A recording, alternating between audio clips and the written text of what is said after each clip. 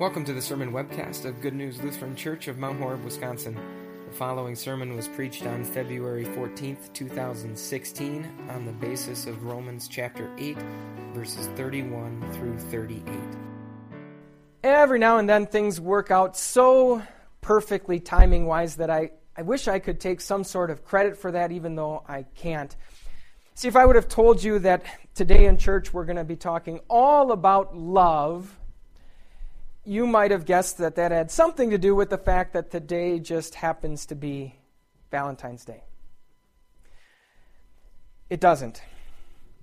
In fact, here at Good News, I've maybe mentioned this before, we follow an annual calendar that the church has been using for hundreds and hundreds of years, and that calendar comes with a schedule of 3 assigned readings for each and every Sunday, each and every festival, and those readings determine what we're going to be talking about.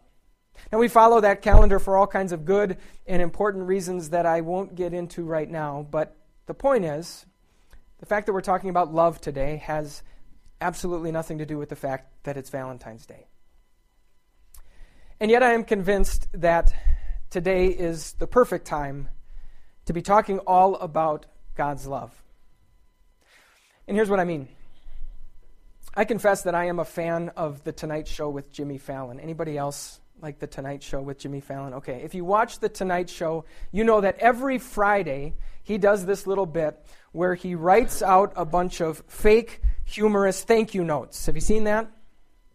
Okay, well, a week ago Friday, this was one of Jimmy Fallon's thank you notes.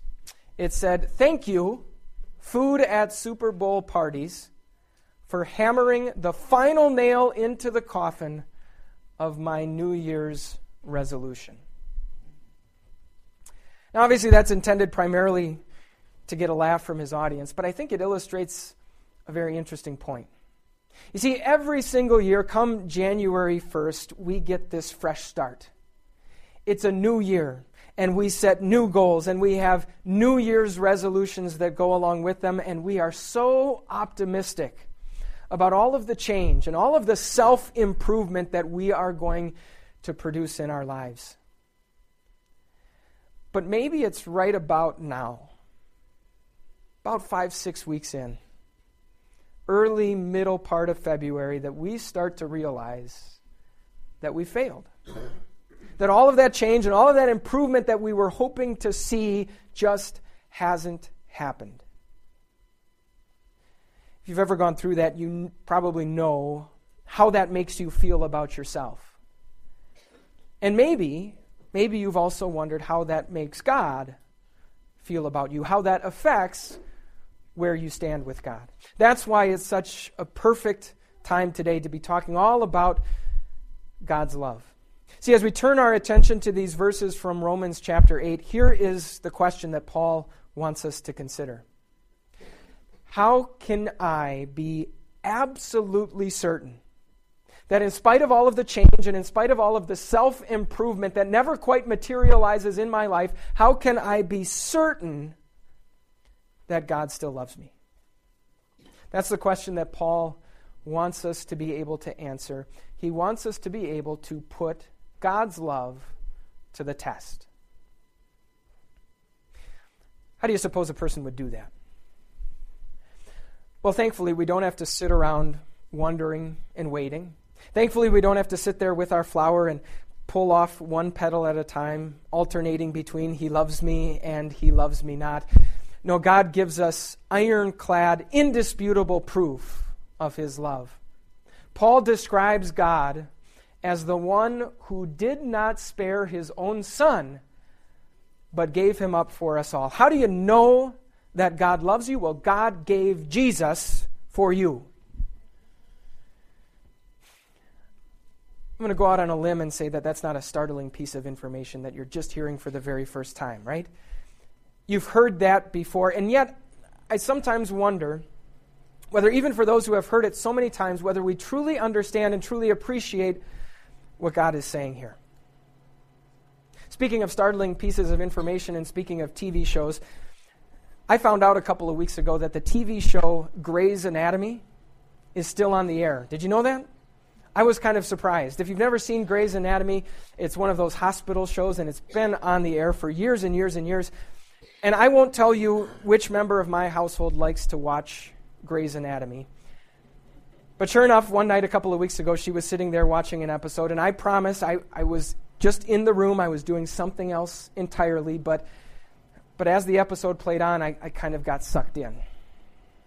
You see, this episode was about a newborn girl, a tiny infant girl who was very, very sick, who had a tumor in her liver, and who needed a transplant, or else she would quickly die. Thankfully, after doing a bunch of tests, they found out that the father of this little girl was an eligible donor, and he could donate part of his liver as a transplant for her so that she could live. And sure enough, as the episode played on, one of the surgeons on the show was in charge of this whole operation. The daughter received that part of her father's liver as a transplant, and sure enough, she got better. She lived. You can correct me if I'm wrong on this, but isn't that sort of how God's love for us is often conveyed? That God looks at us and he sees what's wrong with us. He sees the mess that we're in. He sees all of our problems. And of course, because God loves us so much, God wants to fix that.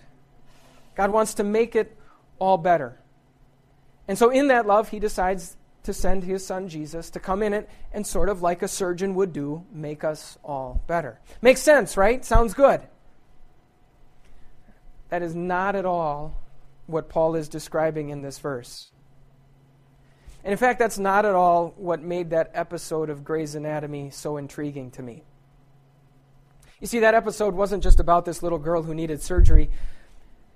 It was more about how this little girl had a twin. A brother who was just as sick, who had the very same tumor, and who needed the very same transplant. And unfortunately, the father could only give part of his liver for one of those two children. One was going to live, but in order for that to happen, one had to die. And the parents had to make the choice.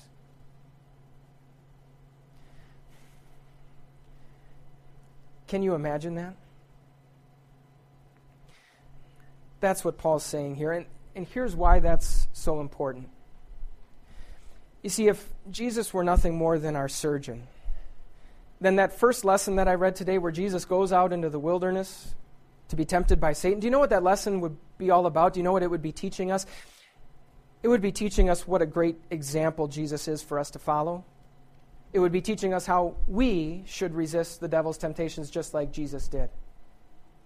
And if Jesus were nothing more than our surgeon, then a few weeks from now when we get to Good Friday, when we think about Jesus dying on the cross, do you know what that would be all about? That would be all about Jesus showing the power of sacrifice. Jesus inspiring us to lay down our lives for others. That's not at all what Paul is saying in these verses. He's not saying that God sent Dr. Jesus to come into our lives and make everything better. No, he wants us to picture God as that father with the impossible choice. On the one hand, he had Jesus, his son, his only son, his perfect son. On the other hand, he had us. And friends, make no mistake, God is not in the dark about us. God knows us better than we know ourselves. Jesus and us. One can live, the other must die. And without flinching, God gave Jesus over to death. Not as our surgeon, but as a sacrifice, as a substitute for us. So that story of Jesus going out into the wilderness to be tempted by Satan, it's exactly what that song that we sang at the beginning says it's all about. God's dauntless law, Christ mastered in my stead. And Jesus' death on the cross, as that song says, Christ drank God's wrath on sin then cried, "It's done. Sin's wage is paid, and our redemption won." That's what Paul is saying when he says that God did not spare his own Son, but gave him up for us all. That's the way that we can put God's love to the test. That's the ultimate proof of how great God's love for us really is. And friends, I don't know about you, but I need that proof. Like all the time. In fact, everything we've been talking about so far, it's not even the main point of what Paul is saying in these verses. We've been talking about how to put God's love to the test. Paul's main point in these verses is why we need to put God's love to the test and when we need to put God's love to the test. In fact, everything that he's been talking about so far is sort of a premise that he then builds upon to make that main point. It's almost as if he's saying, if this is really true, if God really loves you that much, then here's a bunch of other stuff that's also true. He does that with some rhetorical questions. He says, if God is for us, who could possibly be against us?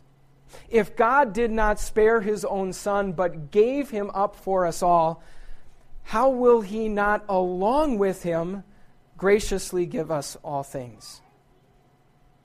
Friends, if God really loves you that much that he didn't spare his own Son, can anything possibly happen in your life that would convince you otherwise?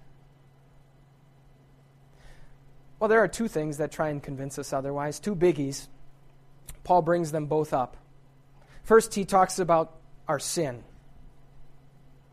You ever done something so big or done something so often that you sort of started to think to yourself, okay, that's it. Now I've crossed the line. Now I've done it. Now I've swiped that divine debit card one too many times and I have gone over my limit. And so now I need to figure out a way to make up for this, or when I die, who knows where I'm going to end up. Friends, that's exactly when we need to put God's love to this test. If God was already willing to give up his only Son for you, do you think that all of a sudden now he's going to start drawing some sort of line in the sand and saying, that's it, that's the limit, that's the boundary of my love? In fact, if God were to refuse you forgiveness, do you know what he'd have to do first? Paul describes this in these verses. If God were to refuse you forgiveness, he would first have to turn immediately to his right. Do you know who's sitting there? That's where Jesus is. Do you know what Jesus is doing there at God's right hand? He is pleading for you. He is pleading your case. And so to refuse you forgiveness, God would first have to turn to his right, look his Son in the eye, and say, Son, you know what you did for those people? You know that suffering and death that I sent you to? Well, nice try, but just not quite good enough. Now be quiet. Do you envision that happening? I sure don't. Which means that when it comes to our sins, I think we're in pretty good shape. I think there's a limitless supply of forgiveness for us. First, Paul talks about those sins. Second, he talks about our suffering. In fact, he catalogs a whole list, a whole slew of things that can happen in people's lives that cause them to wonder, does God really love me? The very first two that he mentions, hardship and trouble, are really sort of like headings under which everything else falls. And those words that he uses sort of have interesting pictures. The first one has the idea of the roof caving in on you. The second one has the idea of the walls closing in on you. Does life ever feel that way? As the bills slowly pile up higher and higher and higher, as you get more bad news about your health, as relationships in your life actually get worse rather than getting better, as you feel the hostility toward Christianity, toward you for your faith mounting and mounting and mounting, the walls closing in, the roof caving in. Again, it's then that you need to put God's love to the test. God already gave up his Son for you. Don't you think he's going to finish the job? In fact, think again about that father who had to make that choice. So he watches his son dies so that his daughter can live. Of course, for the rest of her life, like all transplant patients, that daughter is going to be on anti-rejection medication and need to make all kinds of hospital visits throughout the course of her life. Can you imagine if, years down the road, the father would suddenly say, you know what? All these pills that I'm paying for, all of these doctor's bills that I'm getting, it's just getting to be too much, and so I'm done. Sorry, honey, you're on your own. That would be insane, wouldn't it? He was already willing to pay the greatest price to watch his son die, which means that anything else is nothing by comparison. In fact, if he were to do that, it would mean that the death of his son would be absolutely worthless, absolutely meaningless. That's what Paul is saying in these verses. That if God was willing to give up his son for you, then maybe, just maybe, he's going to finish the job. Maybe he will do anything that it takes to get you home to heaven with him. So friends, whether you're up to your eyeballs in sin or whether you're up to your eyeballs in suffering, put God's love to the test. Test it by remembering how God gave his son into death so that you might live.